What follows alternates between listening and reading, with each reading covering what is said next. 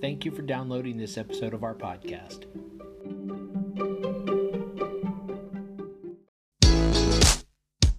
Hi, and welcome to the podcast for Solomon Staircase Masonic Lodge number 357, where we talk about all things related with Freemasonry, including Hermetic teachings, philosophy, reason, spirituality, and much more.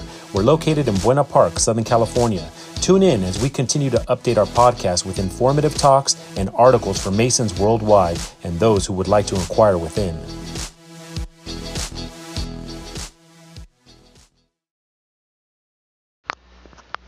You know, we've done plenty of episodes that talk about book reviews and go through various things, but on this episode here, I'm going to share an article which is from the September-October 2005 Scottish Rite Journal of Freemasonry, written by Heather K. Callaway, Director of Internships and Coordination of Library Museum Services, Supreme Council, 33rd degree. The title of the article is A Lazy Man's Guide to Masonic Enlightenment. So before I even get into the article, I do have to share tonight we had a Zoom meeting with several brethren, and we talked with a prospect a little bit about what everybody, gets out of Masonry or what brought you into Masonry. And the esoteric side is very prevalent for several of our members. So it was kind of funny to see this article here about A Lazy Man's Guide to Masonic Enlightenment when we just talked about enlightenment and esoteric versus just the fellowship and the community side. And so with that, I'm going to go ahead and get into the article by Heather K. Callaway. True Masonic bibliophiles, like the Knights of the Round Table, are ever searching for the Holy Grail, that one great addition to crown their personal library. For some, it may be a rare handwritten manuscript, a unique ritual, or a first edition of Jeremy Cross's The True Masonic Chart or Hieroglyphic Monitor, written in 1819, the first illustrated American monitor. If you're like most Masons, however, you just want to know what book to read when there isn't anything good on TV or when the wife's at the mall. While rare Masonic books may be an asset to your personal library, a collection of reference works is much more practical. Many readers predictably start with books on Masonic history. Caveat emptor, or let the buyer beware. This might not be the place for you. One can only read so much about operative and speculative Masons, old charges and constitutions, and the crusading knights of yore before their charm fades. Are you interested in philosophy and symbolism? If so, start there. You might then wander into studies on ritual and degree work, which may lead you down the bypaths of Masonic exposés, controversies, and even anti-Masonic literature. And a quick plug, we've done several episodes on anti-Masonic literature on this podcast. If you're an attorney or aspire to become Grand Master, don't overlook books on Masonic jurisprudence, a topic I find about as interesting as reading the ingredients on a bottle of shampoo. There are so many subjects that I can only mention a few of the must-haves for your reference shelf, all of which have been reviewed from the House of the Temple Library. You can begin by reading wherever you choose, but the important thing is to begin. Section 1, Encyclopedias. Perhaps the single most valuable item is a good Masonic encyclopedia. Some are better than others. Although it is inexpensive and has several good articles, I would recommend A.E. Waite's Garrulus, a new encyclopedia of Freemasonry, written in 1921. Its material is so disorganized it is nearly impossible even for scholars to use. The easiest to read is Albert G. Mackey's celebrated An Encyclopedia of Freemasonry and Its Kindred Sciences, written in 1874, simply known as Mackey's Encyclopedia. It is the most popular and successful work in this genre, though not the most accurate. The work collates almost every conceivable topic directly or indirectly related to Masonry, and in doing so, addresses many with only a peripheral connection. It began as a small dictionary, Lexicon of Freemasonry in 1845, and grew by leaps and bounds. When quoting Mackey, make sure you're actually citing his words from the original 1-volume edition, because the expanded 2- and 3-volume sets include much material by revisers Charles T. McClenachan and Robert I. Clegg. The most modern Masonic encyclopedia is Coyle's Masonic Encyclopedia, written in 1961. A second edition appeared in 1966, but it failed to meet the standard of the first edition.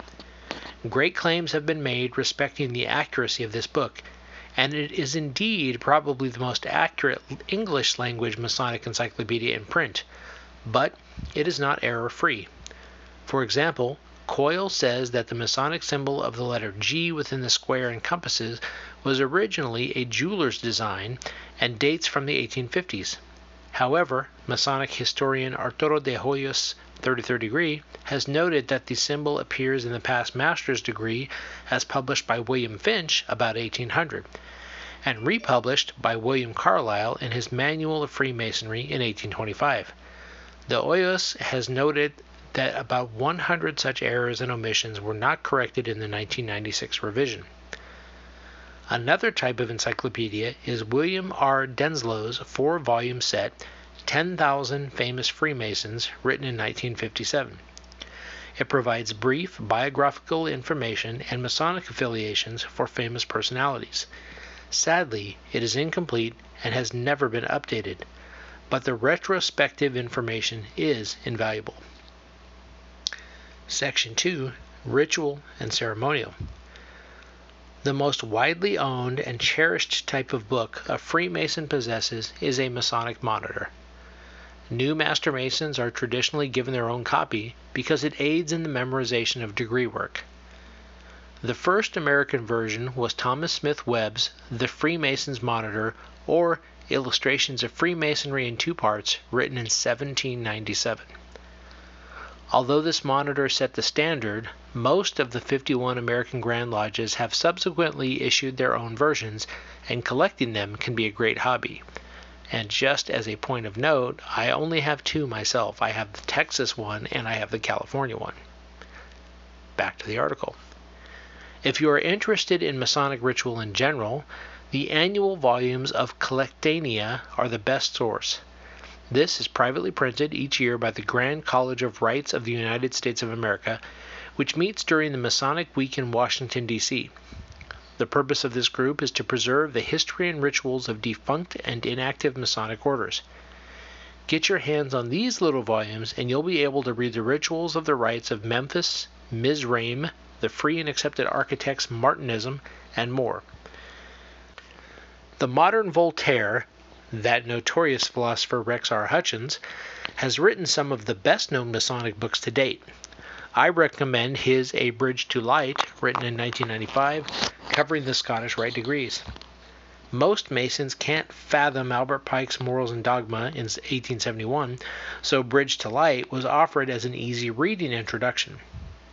Arturo de Hoyos has recently completed Symbolism of the Blue Degrees of Freemasonry, Albert Pike's Esoterica, 2005, a first-ever printing of a little-known Albert Pike manuscript. Section 3, Historical and Biographical.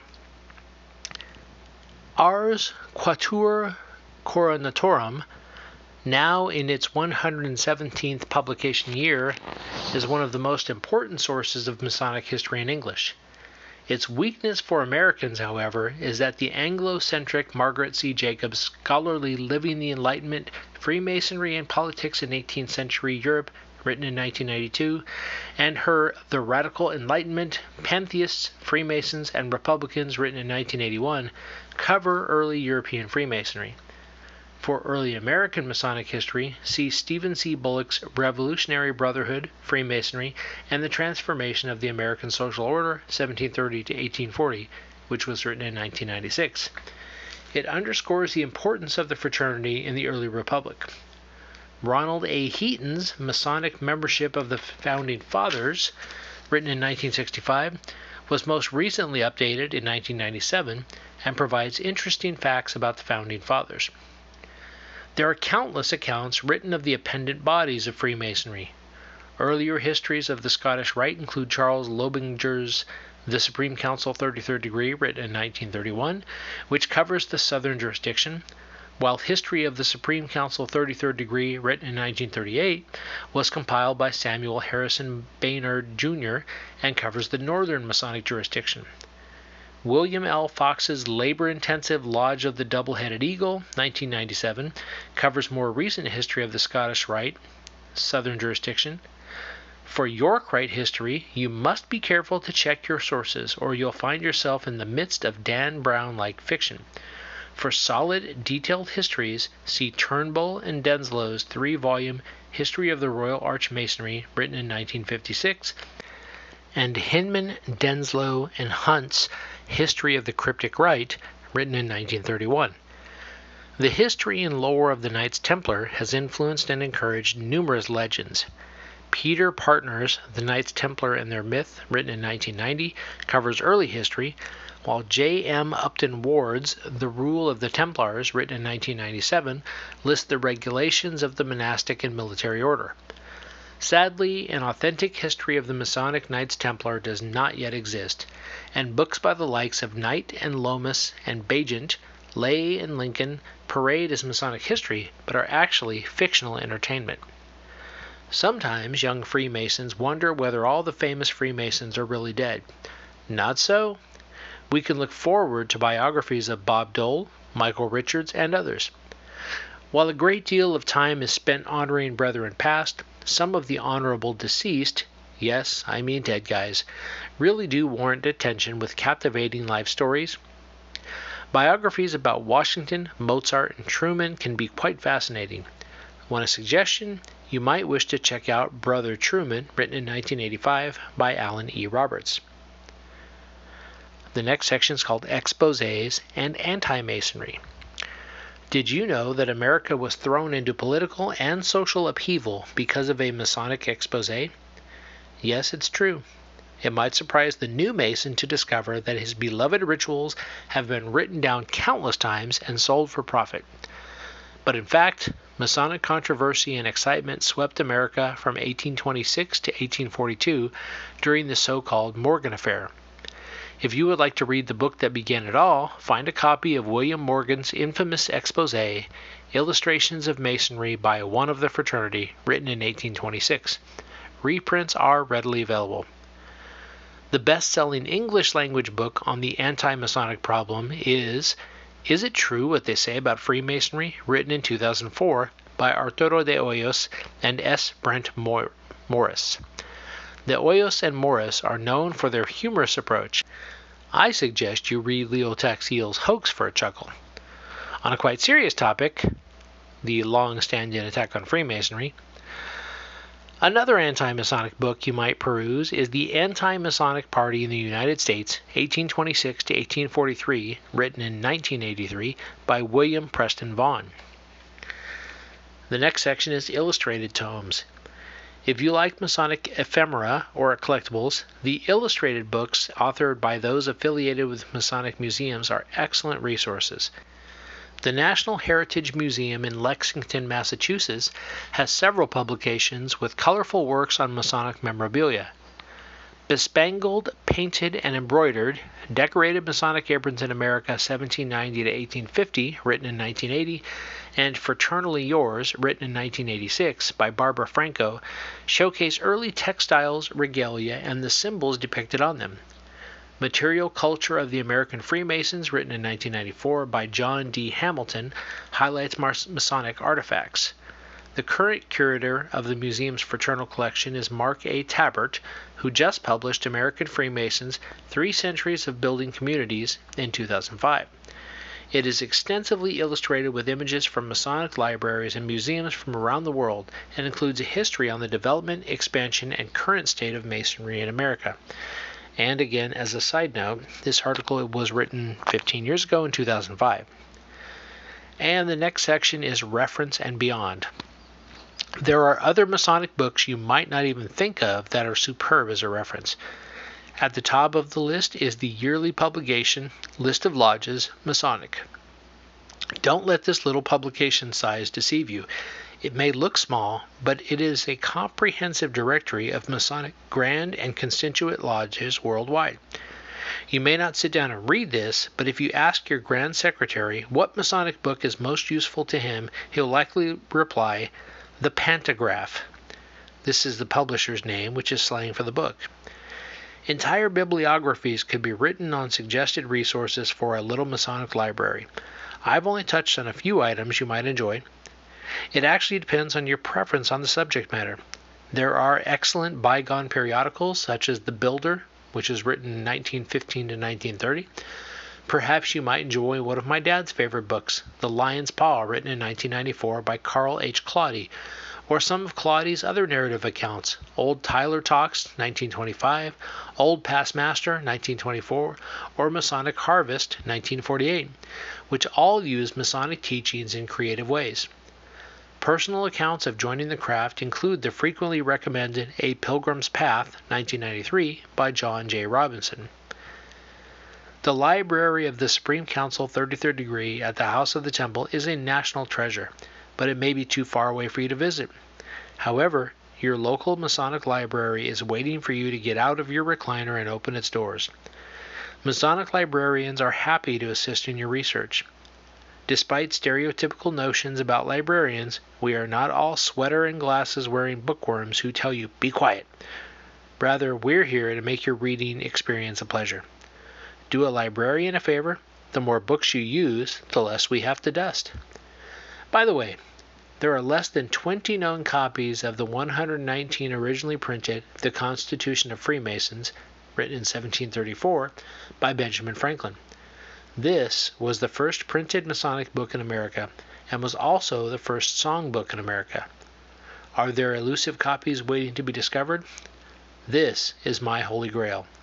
It might be in an attic, a basement, a garage, or even a secret vault, but there's no doubt that there's another one out there. Find it, and when you do, just remember that my birthday is January 10th. Happy reading, Heather K. Calloway. So, brethren and guests, in the notes, I will put links to as many of these books as I can find so that you can click on the link and find out where to purchase that book yourself if you're interested. And of course, the Solomon Staircase Library is pretty expansive. We probably have a lot of these books. So if you're in the area on a Thursday night, of course, when the pandemic is over and we're actually able to meet in person, swing on by, meet with us, check out the library, meet the brethren, have a wonderful evening, and enjoy. So with that, I'm going to call it an evening, and we're going to call this an episode. Hope you enjoyed it. Stick around for more. Thanks for listening.